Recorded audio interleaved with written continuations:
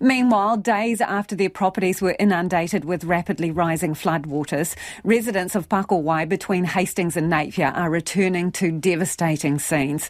For many, it's still too early to tell if their homes can be saved. At the peak of the cyclone in the early hours of Tuesday morning, residents have described a tsunami of water reaching ceiling height in some homes and over the rooftops of cars as they struggled to safety. Now, the focus is on shoveling and digging out the thick layer of silt and mud bogging them in. Our reporter Jimmy Ellingham and cameraman Angus Drever have the story. Rainer Crode was only allowed to return to his Pakowhai Road property today. He found a muddy mess. Furniture had floated about and silt stains prize photos and possessions. We've got to get the digger to clear out, then we can... All new kitchen units, all new. No, except those ones. New... On Tuesday, Mr. Crode and his wife Marion managed to evacuate safely, but he's unimpressed at the lack of warning from authorities about the impending disaster. A raging torrent of water lapped 2 metres high in their home of 15 years. Today, Checkpoint was there as the Crodes returned. Clean this up so we don't get a stinking mess. You'll never get it out of the house. Then we'll rip off jibboard. In this case, probably run skill saw once we can get a skill saw and a generator. Just cut through and then just rip off. Save what we can into the car shed for security, like the mirror. I don't know if that's serviceable. Our china cabinets, family heirlooms and all the crystal in that thing over there must have been pretty watertight. The Crodes have about 25 hectares of land, much of it leased to orchards. The apples, like looking at them, are recoverable. The sweet corn probably won't be because they won't be able to clean it up. But it's just the apples, and some of these guys are in absolutely financial strife now without this. And our orchards are leased. So, I've lost... income from rentals,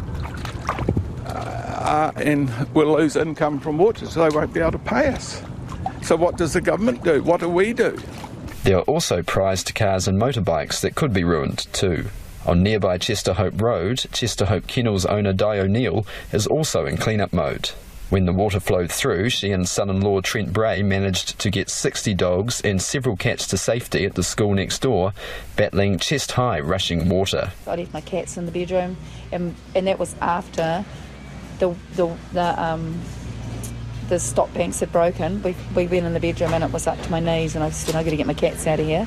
So we managed to get the cats, and we couldn't even walk against the current. It was so torrential. He was behind me. We got to that power pole outside the gate, and we both leaned against it for like 2 minutes to catch our breath. And and it was just took us about half an hour to get to the school. They were on these tables in cages all around the building. We had we actually had some girls that were on heat, so they were all in here, away from the males that were in here. So yeah, we've had them spread out up high. And how did you get into the building? There's a hole in the office, but we got a sledgehammer and smashed it to get in, yeah. And we couldn't get hold of the teacher, we couldn't get in hold of anybody. Mrs. O'Neill and husband Kerry have mud throughout the house. Their property and the surrounding areas turned into a sea of water and debris, which proved deadly for sheep from nearby paddocks. And I tell you what, the thing that will take me to the grave was listening to those sheep dying. They were just flocks of sheep, and you could just see the water. It's terrific. They lost 2,000 sheep. Checkpoint was at Pakowhai School when its principal, Tim Race, arrived for the first time since the floods. There's at least 6 or 7 of our families that have completely lost their homes, so I don't know if they're safe or not. Yeah. How many students are here?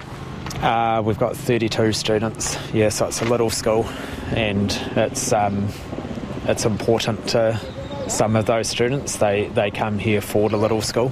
Mr. Race was happy his school could help save the Kennels dogs. I think it's great. I honestly, when I heard that it had been used, I was glad that people had made the decision to break in and use it. Like we just want people to be safe.